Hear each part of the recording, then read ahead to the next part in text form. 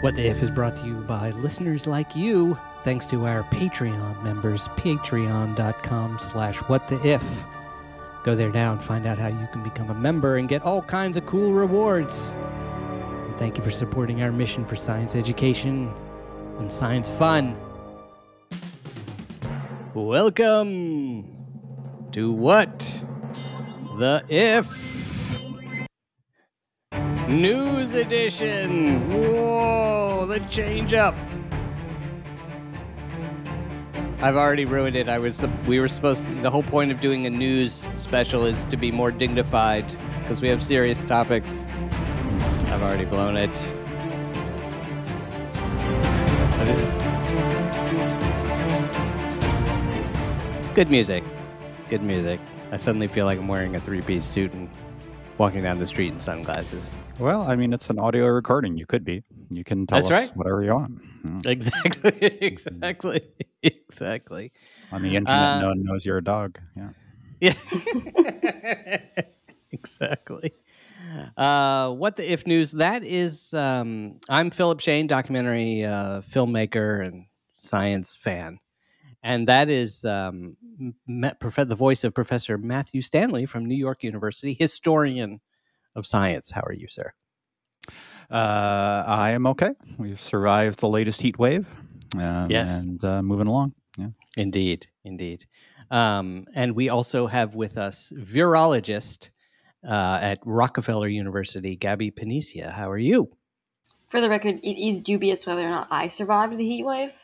Still, the jury's a little bit out. I have to work in jeans, so every time, like, even just making the trek across, like, I don't know, it's like 50 feet to my lab now, I'm just a bag of sweat. Like, I go into the BSL-3, and I'm in, like, the full plastic suit, and I am a bag of sweat. It's not fun. So, it's a little bit dubious whether or not I survived this heat wave. We'll see if it's just my ghost reporting into the laboratory every day. That would be pretty cool, too. Yeah, that'd be a great kid's book, The Ghost That Worked in the Lab.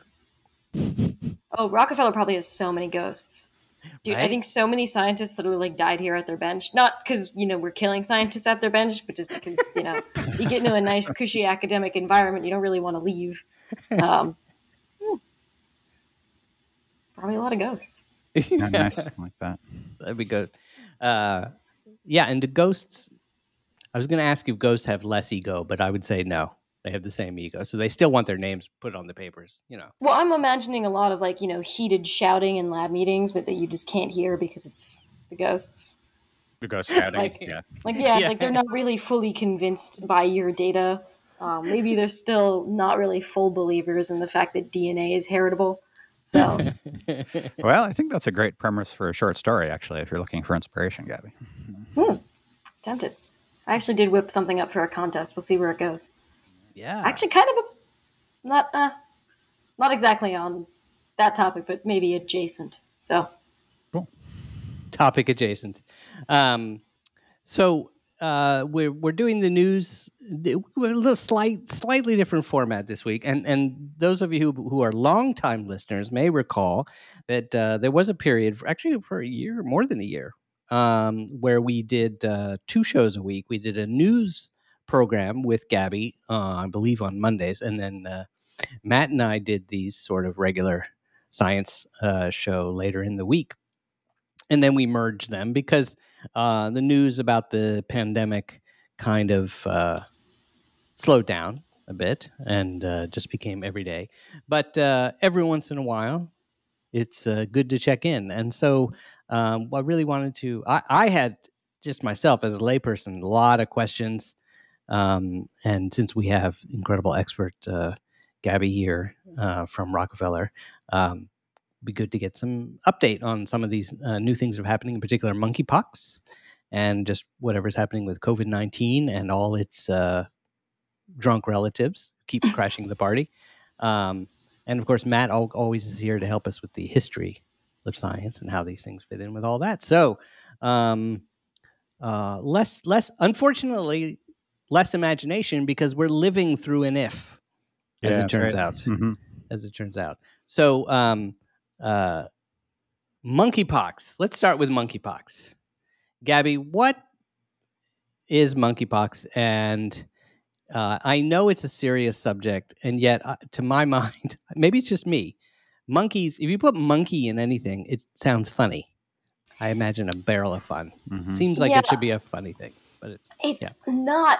Yeah, it's really inaptly named for a disease. It can be like incredibly painful. So, I mean, I obviously want to start this off with a caveat. I'm like a lab virologist. I'm not an epidemiologist. I'm not a public health worker. I'm not a doctor in that sense. Right. So, don't use this as your guide for like, oh my God, should I go to the hospital right now? Or you know, but I'm just trying to answer some general questions that I've heard people have that I can answer as a virologist. So monkeypox, despite the name, is not actually a disease of monkeys. So it was discovered first in monkeys, and so we called it monkeypox, but it's actually primarily in rodents and can spread from rodents to people. This is part of the concern about it being in the United States because there are plenty of rodents here, just like there are in Africa, where in the regions where it's endemic. So we don't want it jumping to animals and then monkeypox becoming something that we have to worry about sort of consistently here. So this I is think a the last publicity win for the rodents. Like touche rodents. You know, it's a rodent disease, and yet they managed to Get it named after the blame the primates. monkeys. Yeah. this happens a lot though, right? The Spanish flu didn't start in Spain. That's right. I think it was like first detected in the United States. Yeah, So Kansas. yeah, so it's one of these things where like in a very consistent way in the history of disease, we tend to either name it for the place it was found or the thing that it was found in, and then that can quickly wind up becoming a misnomer if it wasn't actually from there. Very interesting. Yeah. Sorry, so I interrupted, but I just had to make sure that we understood. It's the rat, but yeah, rat pox or rodent pox. That would be a horrific. That would cause panic, I think. I think that does a better job of underlying the fact that it's a serious disease, not as like frivolous as monkeypox. Yeah, probably right. Yeah. Sorry. So monkeypox. So what is monkeypox exactly? Yeah. So it's and I want to make sure I get the group right. So I'm pretty sure it's an orthopox virus. I just want to make sure that orthopox is the right Orthopox. the right group that I'm describing. Orthopox is is an my orthopox. favorite group. Yeah. I love My Orthopox. favorite band. They're It fantastic. is an orthopox virus. And so there are other viruses in that family. It's not, despite the fact that it's named animal and pox, related to chickenpox.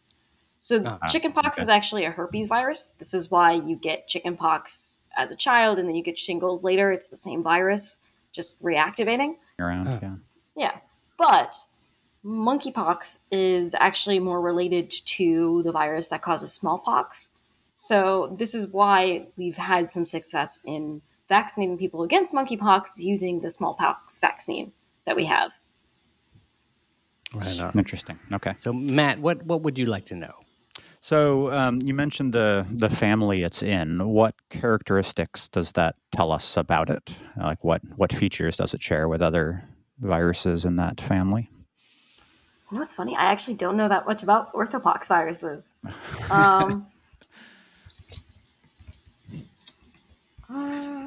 But monkeypox is ortho painful. usually means straight or something like that. I don't know if that's referring to like the shape of the virus.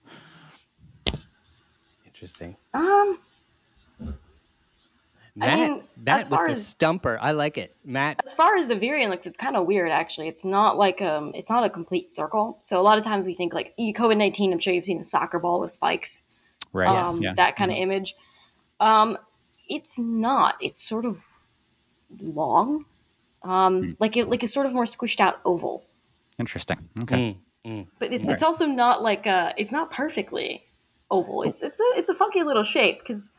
I mean, variants sometimes have weird shapes, like pretty sure rhabdoviridae, they're bullet shaped, which is like fun. I mean, it's rabies, so it's not that fun. But it's a little fun.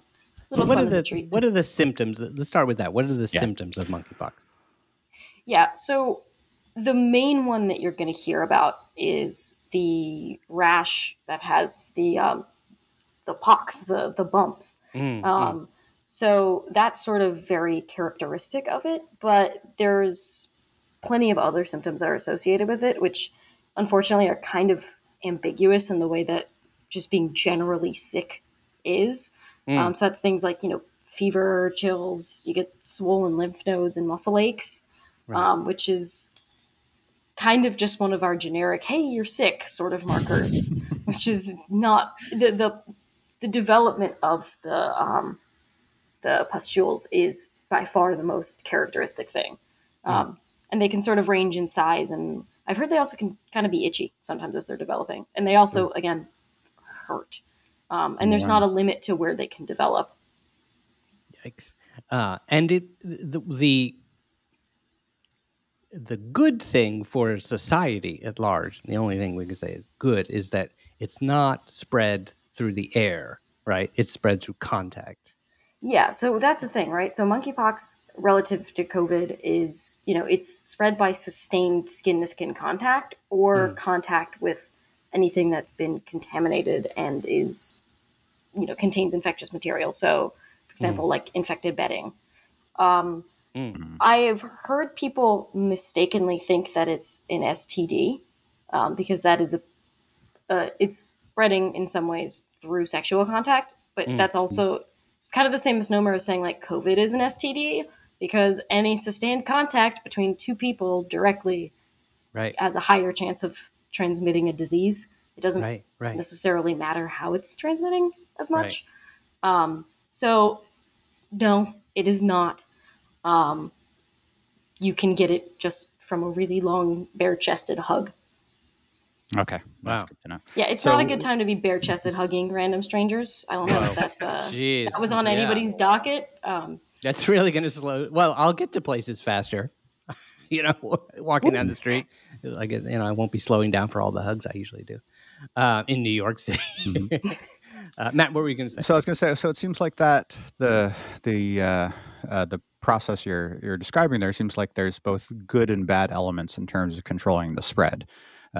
One would, well, actually, I was thinking, so we do less physical contact than we do just walking next to people. So that suggests that it should be a little harder to spread. And presumably also the rash and similar effects are visible. So you would know if you have it, and you can presumably judge whether someone else is likely to have it too. Again, as opposed to COVID, in which you can't tell just by looking or encountering someone. Am I right in that assessment that it's going to be harder to spread for those sorts of reasons? Yeah, so it is actually considered a much harder to spread virus than COVID. But another harder to spread virus is Ebola, and there are still outbreaks. So it's sort of the intersection of like situational things that can help to drive outbreaks in ways that you might not foresee. So, for example, I'm pretty sure, I don't want to get myself in trouble with saying this, but it's probably easier to not to miss lesions. It's not like you're always covered in a whole body rash. And sometimes they can be quite small. So it's kind of a thing where somebody might write it off. It's also easy to just kind of assume, oh, it's not that big of a thing in the States right now, and to sort of write it off that way. But it is definitely not as easy to spread as COVID. COVID was airborne, transmissible, and you could get it kind of just based on being in the same vicinity as another person who had it and just being in an enclosed space. That's not the case with this. Right. And like smallpox was spread by air. Is that Smallpox was extremely transmissible. Yeah, this is not that. It is a related virus, but it does not spread as easily. It's kind of like, SARS-1 and SARS-2 are related viruses, but they're not the same. They have differences in how they spread and extent of outbreaks and stuff like that. So smallpox is dead. And I mean that there's like only stocks of it in laboratories. It has not escaped out into the wild. That's not what people say by saying that there's a pox virus. Right. And is there a vaccine for monkeypox? There is. It's actually the same. It's actually the same vaccine as the one for smallpox. Unfortunately, the reason why we are sort of short on supply right now of it is because, at least in the United States, I don't know about everywhere else, the U.S. government very much bungled our response to it. We had like 20 million vials of it saved in preparation for like a potential smallpox attack or something like that. Mhm. And I think the vast majority of them were entirely allowed to expire, Oh my god. leaving us down to a couple thousand vials. Whoa. Yeah, it was really bungled. It's unfortunate that I'm saying this as a disease scientist, but COVID was sort of speaking on two outbreaks, right? COVID was a very different scenario because we had never seen this virus before. It is completely new to the face of the planet. The last time we were doing these news articles was to keep up with academic papers that were coming out on the ways that the news was vastly misinterpreting them, because we had all never seen this thing before. It was very easy to overinterpret or underinterpret the significance of things. Right. But monkeypox has been around for a while. We've seen it a lot of times. And it's something that we had vaccines for. We have a drug for. It's currently kind of a stupid hurdle because it's not approved for monkeypox. I think it was approved for like smallpox, or like at least some other related orthopox virus. And now doctors and patients have to jump through a lot of hoops to use it for monkeypox, despite the fact that there's evidence that it works. So it was kind of the case of a lot of balls dropped, which has enabled it to get to this point, despite the fact that, yeah, as Matt said, it's a less transmissible virus than COVID. And it's something that we were at least academically, drug-wise, prepared for, if not Almost in prepared supply. for? Yeah. Yeah, theoretically prepared for.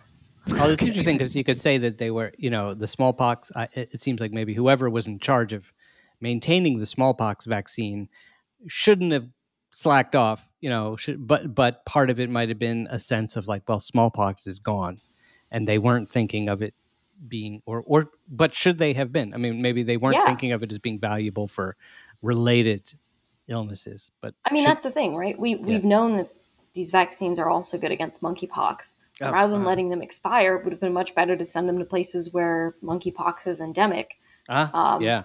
Because if you can cut down on the spread of monkeypox in the place where it's actually spreading, then you can prevent monkeypox from leaving the place where it's spreading. Which is another dropped ball. Well, it's interesting. It's sort of the power of deadlines because, like with COVID, remember the things would expire that day. It seemed, or once you had defrosted the vaccine, it's like it's got to be used. And you saw doctors going to heroic efforts to be like, oh, this is going to go to waste today, and they would just rush to some nursing home or whatever and say, "Do you need to?" I remember my doctor. I actually got a booster early once because my doctor called and said we've got these boosters that are going to expire today. If you want to come in and get one, come in and get it. So this is sort of unfortunately the opposite thing where the supply is so restricted and the demand is so high that plenty of people are just unfortunately aren't able to get it right now, which sucks. Right. And it seems like right now it's the greatest outbreak is in New York, I think, in the US anyway.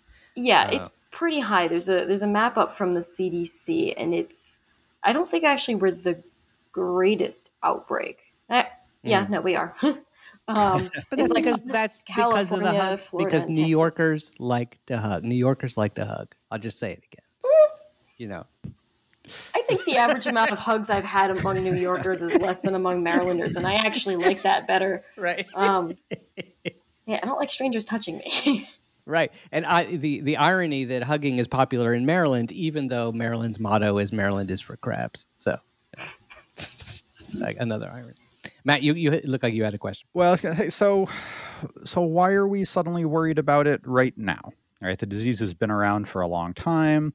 We're at least theoretically prepared for it. Why suddenly are we in a monkeypox crisis? Because it's here. So the last like time Mount we Everest. had, yeah. I mean, the last time we had a monkeypox crisis, it was from pet stores. It was rodents that were being sold. And I think actually specifically it was like prairie dogs. This is a sidebar. Anybody who thinks prairie dogs are a good pet, please back up. They carry so many diseases, including literally Yersinia pestis, the Black Death. So they are not. Yeah, I'm pretty sure they carry Y. pestis. Yeah, just don't mess with prairie dogs. But they're so cute. They're adorable. They're really, really, really sweet little creatures. Black Death. And they carry a lot of things that you don't want. Wow. At least in the wild. I'm assuming the zoo prairie dogs are, vaccinated, etc., whatever is available for prairie dogs. I'm not really up on the literature of prairie dog vaccinations. But it was a relatively small outbreak. I think it was like maybe 50 cases, and now we're up above 10,000, and it's Whoa. probably honestly more than that because our testing capacity is bad. Wow. It's kind of in the way of, like, remember how I mentioned in the beginnings of the COVID pandemic, if you happen to be someone who listened to our really early What the If News episodes, that cases were probably an undercount because testing wasn't readily available or particularly effective.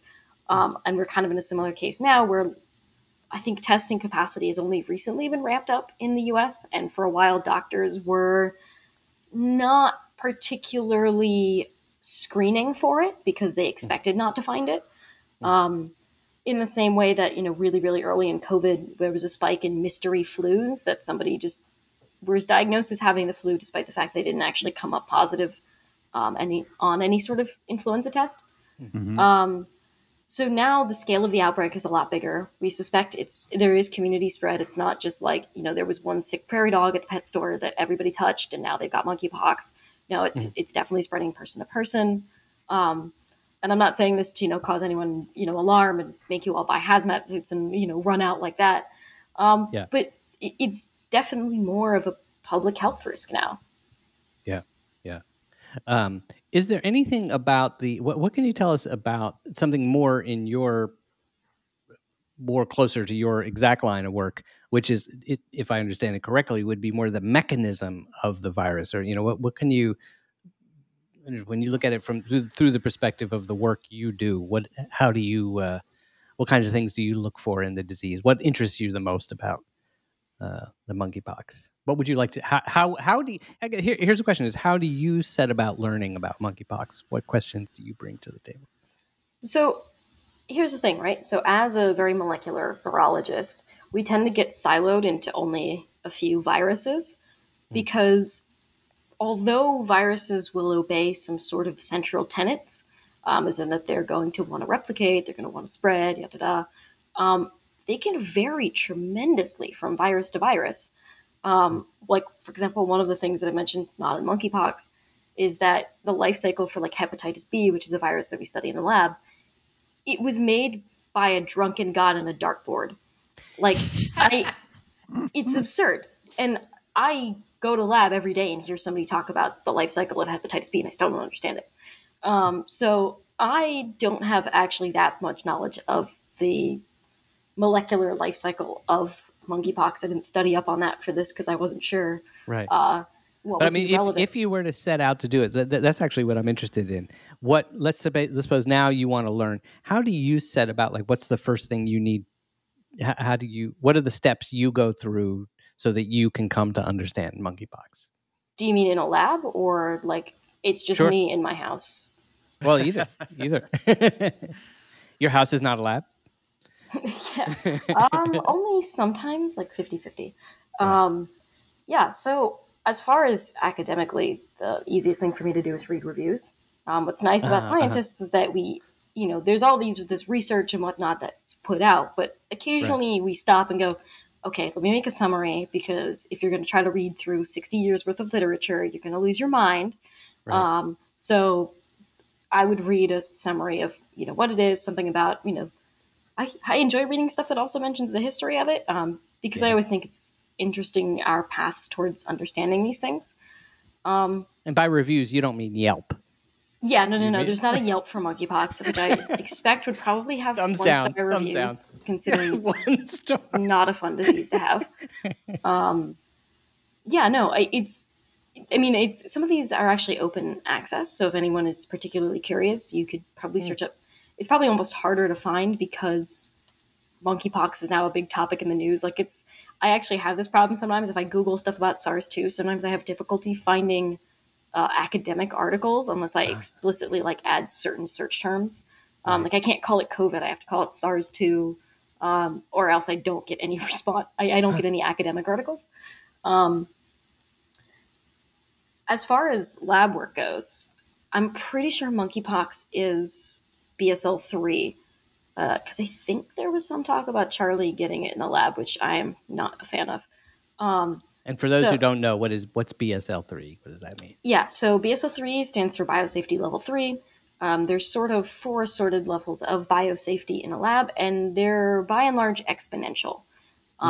So BSL-1 is kind of like your high school bio lab, not even.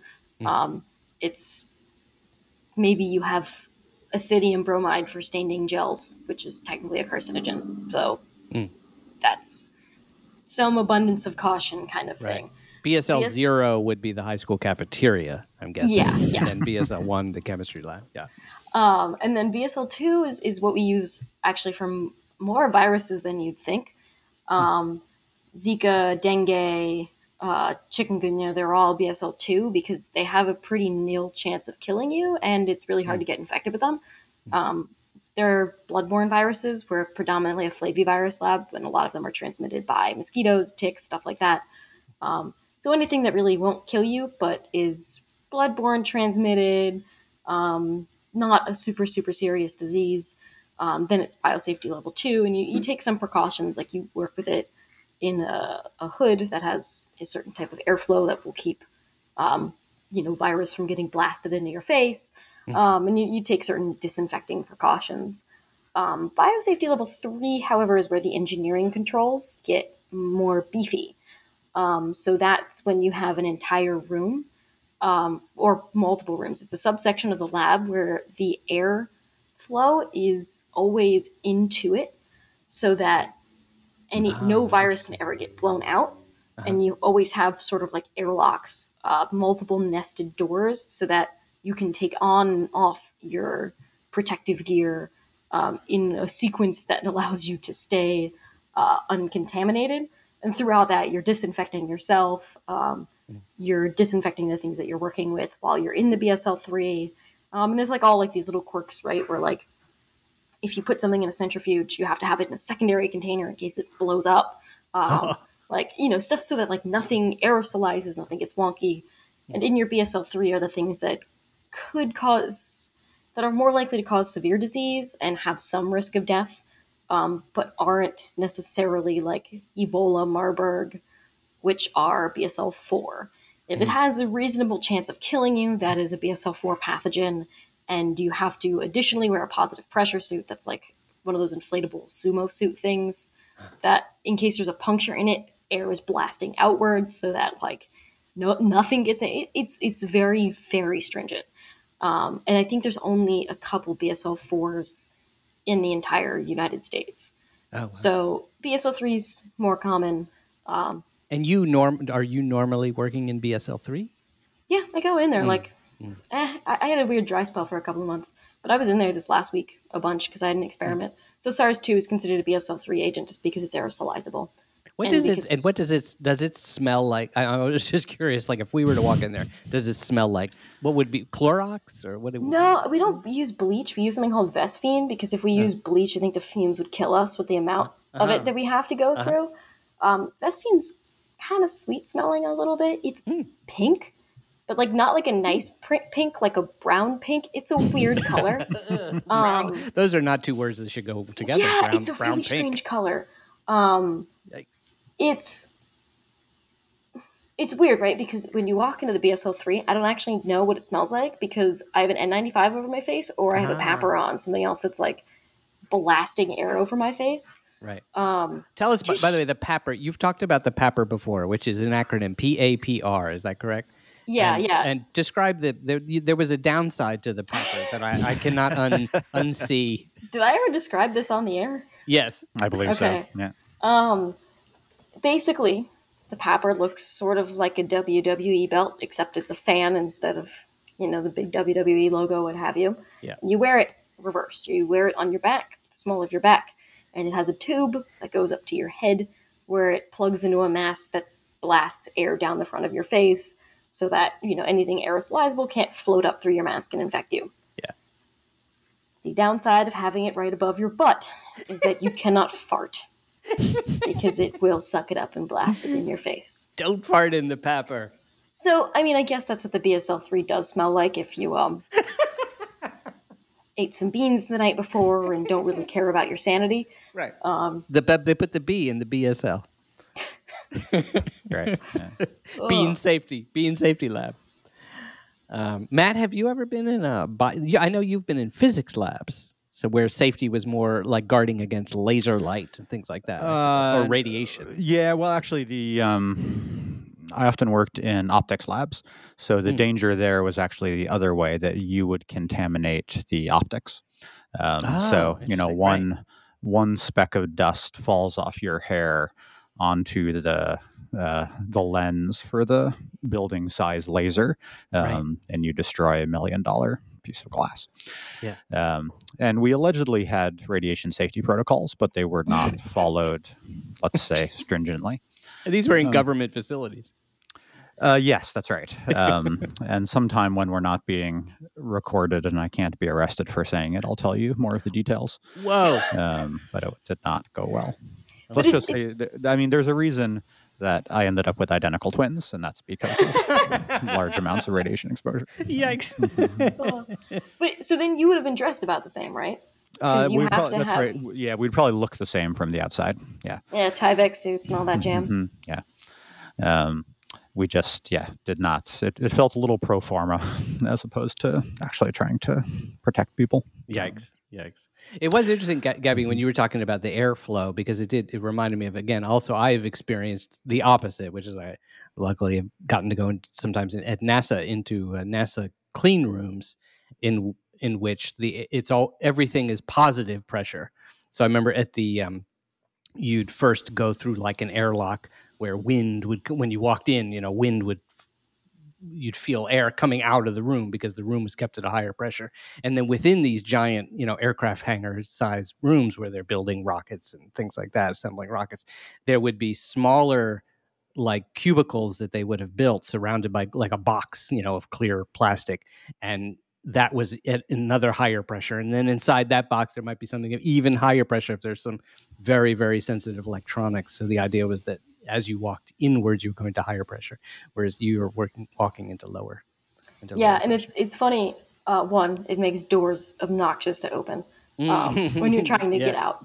And I actually was having a conversation with a friend who was an engineer and with a background in aerospace engineering.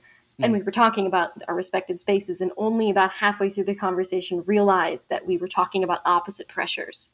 Because we had very, very similar protocols or whatever. And then he's like, it's positive pressure. And I was like, oh my God, no, negative pressure. And he's like, what the hell are you talking about? No, that's going to blast dust and everything. I was like, that's going to send all of your evil pathogens out. Yeah. That's great. So when you get a new person in your lab, you got to really, even if they're experienced, you got to really make sure that they know the specific work you're doing and the precautions they need to take, right? You can't just let a random virologist wander into your lab. Yeah, no, there's a lot of like certification training and stuff like that you have to undergo. We're not even of like the BSL 3s, to be honest. We're like little league. We don't really work with anything that's like stupid dangerous. I know some people who worked with like SARS-1 at different places, and I'm like, that's insane. Like, we work. I mean, we work with some viruses that are not great, but also stuff that like I'm vaccinated against. Like we have yellow fever. That's not a great virus to get, but I also have been vaccinated against yellow fever. So on the off chance I get, I don't know, somehow stuck with an infected needle, which we don't even keep needles in the BSL-3, I'll probably be fine. Interesting. All right, let's switch before we wrap up. I wanted to get just a COVID update. What anything new on that front? I mean, not particularly. It's still here. I've heard talk that there will be booster shots that are actually like Omicron derived spike, as opposed to the fact that all of our current vaccines are OG SARS-2 spike derived. Which, to be honest, I think we should have done a while ago. It's, I don't know, right? We're at one of these frustrating points where it's still there. Everybody seems largely fed up with it. Yeah. It is still a threatening disease if you're somebody who's immunocompromised. And there are plenty of people who have gotten and may still stand to get long COVID. So I am just at the frustrated virologist sigh point. I'm pretty sure it's globally endemic. I've heard people talking that they think it's going to have just like a normal flu winter spike. Again, I'm not an epidemiologist. My job is not tracking disease spikes out in the wild, but it seems to actually spike twice a year, so I don't really know what they're thinking there. Hmm. Um, just my standard response of get vaccinated if you have it, stay safe. Yeah. It's definitely becoming less deadly, but that doesn't mean it's, again, not a significant disease for somebody who may be immunocompromised, especially given how fast and how well it spreads. Yeah. Or the thing I Yeah. can say is having had it earlier this year was the fatigue. I had thank God it didn't turn into long COVID, but I had 6 weeks of like really bad fatigue. And Matt, I think you were saying you had it. Yeah, I was pretty sick rough. in June. That was really unpleasant. Yeah. How long Um, did the bad symptoms last for you? A week, actually. Okay. So a substantial amount of time. Yeah. So I guess what I suspect a lot of people are wondering is if we're in an emergency with monkeypox the way we were with COVID, do we need to start washing our hands again and Mm. wearing masks, or long sleeves maybe is more appropriate now? Getting rid of our pet guinea pigs. What are the precautions we need to be taking to prevent the monkeypox from Maybe we need like a spreading more full body aggressively? mask for like you could do a hug and then it's disposable. It's like, okay, we're gonna hug, so let's put on our hug suits. Yeah, well, our and then- full body condoms, like in Yeah. The Naked Gun, right? Yeah. Yeah, I mean, there you go. That is an excellent idea. I guess just, take appropriate precautions in certain activities. Since in some ways it does seem to be spreading through sexual contact, again, not an STD, but maybe find ways of having sex that don't involve necessarily skin to skin contact. I would say, I mean, always when you get off of something like a New York City subway, wash your hands. But I think that's generally just good disease advice. Yes. I would say this is just kind of a little bit of an aside, because, I think generally doing the things that you've been doing for COVID can't hurt to do for monkeypox, and it's easier to contain. Again, it's not spreading through the air. People have to come in contact with each other. So not having contact with people does diminish it. Not telling you to cut off all your friends and family, but do what you will. Oh God, there was an actual aside I was going to make about. It's gone. It'll be It's back. gone. It'll be back. It went through the BSL filter. It went through the Marylander like 3 cycles of abstraction where you start telling 2 stories at once and you think you're going to circle back and Exactly. it just fails miserably. Exactly. Oh, I actually did remember it. There we go.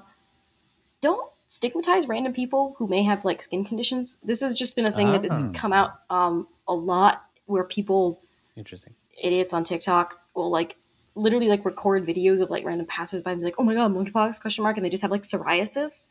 No, so that's terrible. Stay in your lane, guys. Like, just don't. If you're worried about it, don't hug random people, or et cetera, et cetera. Don't have extended skin contact with random people. I guess if you have a job that may put you in contact with infected bedding, wear gloves, wash your hands, stuff like that. I don't know if sleeve covers are common, but it's been a weird thing, right? Me trying to give advice for this because it's very much similar to COVID, but I also don't want to lowball it, but I don't want to oversell it. Well, I think one thing we learned from the pandemic, I got to say, is it just sort of reinforced basic hygiene practices that not everyone did, as diligently as we did once the pandemic began. That's right. So, like, the time. flu just vanished for a year, essentially, because people were taking good care of themselves, like for the first time ever. Yeah, and wearing masks. I mean, it's incredible. I've not gotten a cold, or I'll say that I got COVID once, but like, have not had the usual, just runny nose and all that kind of stuff. And I think in a weird way, this is harder. I'm not saying. I'm trying not to give frivolous advice because it is a serious outbreak, and I think it's one that unfortunately hasn't been taken seriously by a lot of people because it has the name like monkeypox, and unfortunately, it's at least been first detected in men who have sex with men, so therefore it's been additionally stigmatized and sort of just like pushed to the side. So I'm not saying any of this to make light of it, but talking about precaution for this is kind of hard too because it affects human to human contact in a way that COVID was a weird ghost that affected every contact with people. This is one that affects Think- generally yeah. specific and more intimate contacts with people. And I'm not saying that just to mean sex. I mean literally also just like hugging your family. Kids are getting it because kids are doing what kids do and slobbering all over each other because they're kids. So it's a definitely different pattern of transmission that makes it a little bit funkier to take precautions against, as opposed to just giving the blanket and sometimes difficult to do advice of just don't see anybody. How's that? Like, we're people.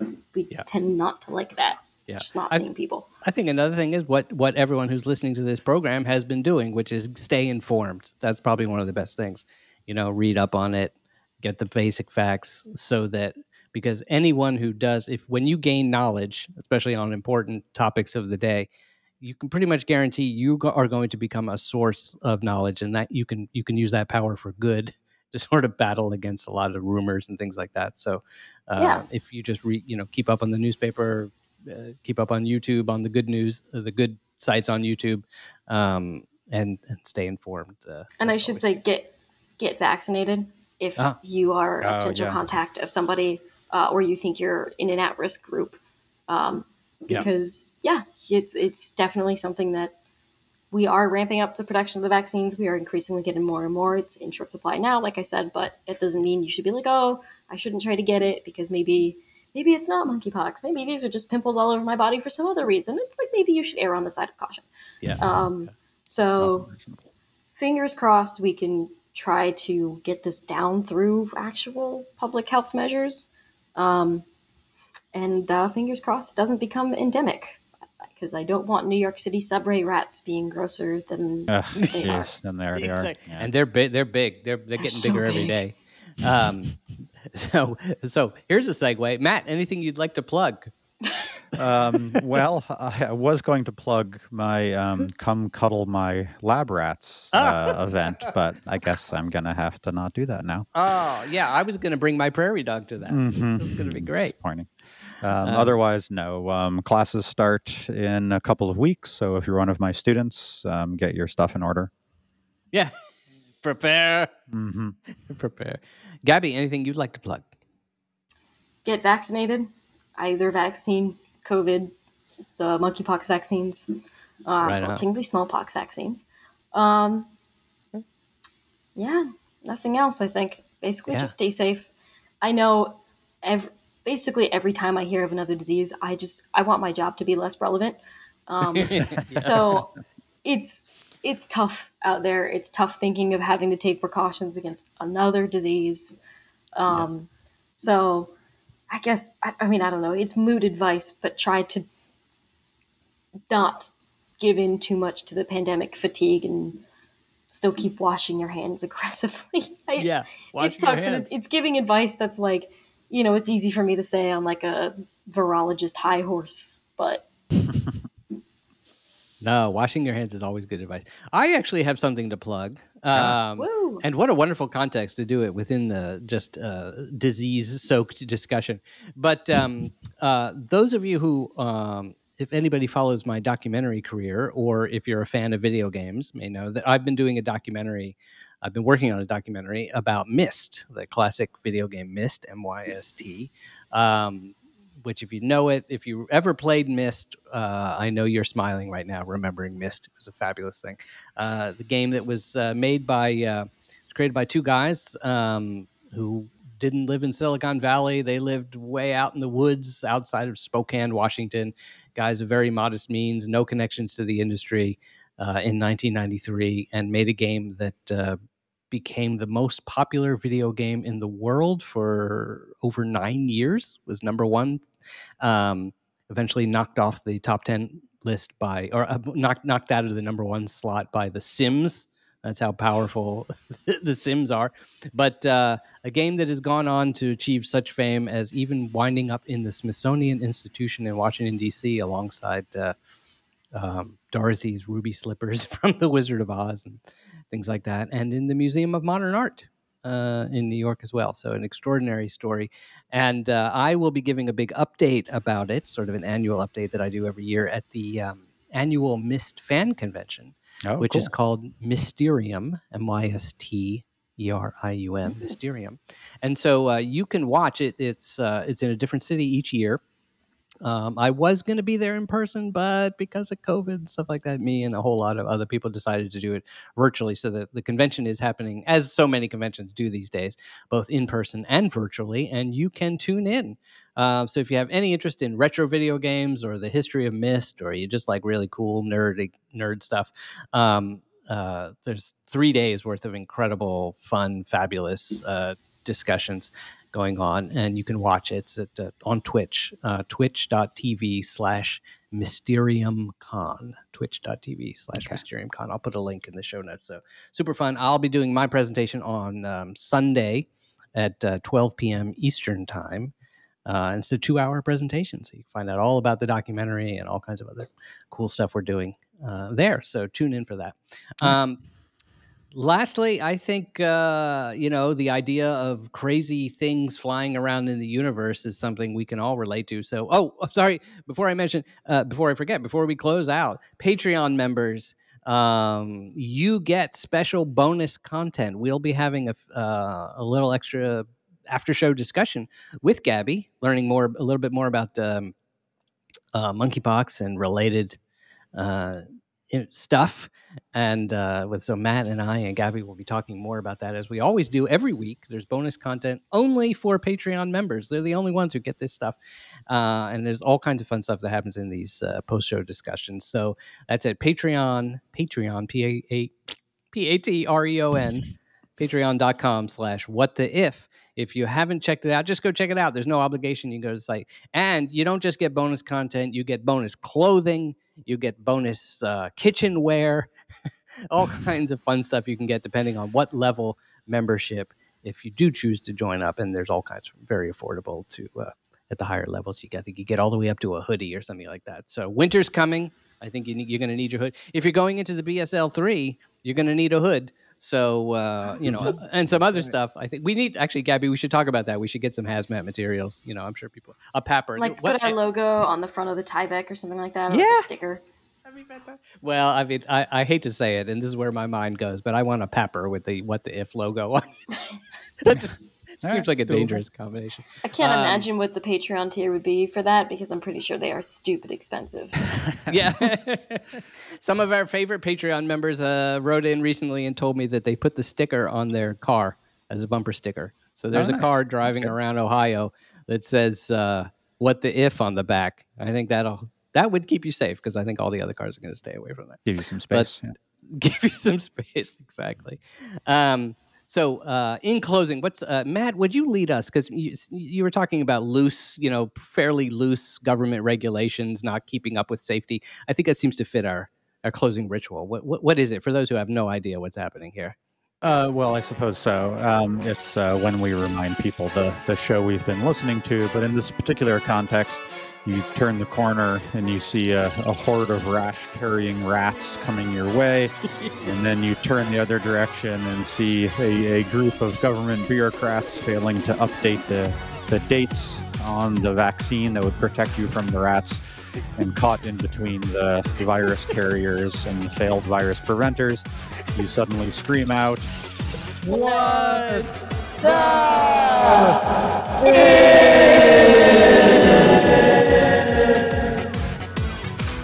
Patreon members, don't forget to check out your exclusive bonus after show content, and everyone else, check it out. Thank you all for listening. Stay safe. See you next week.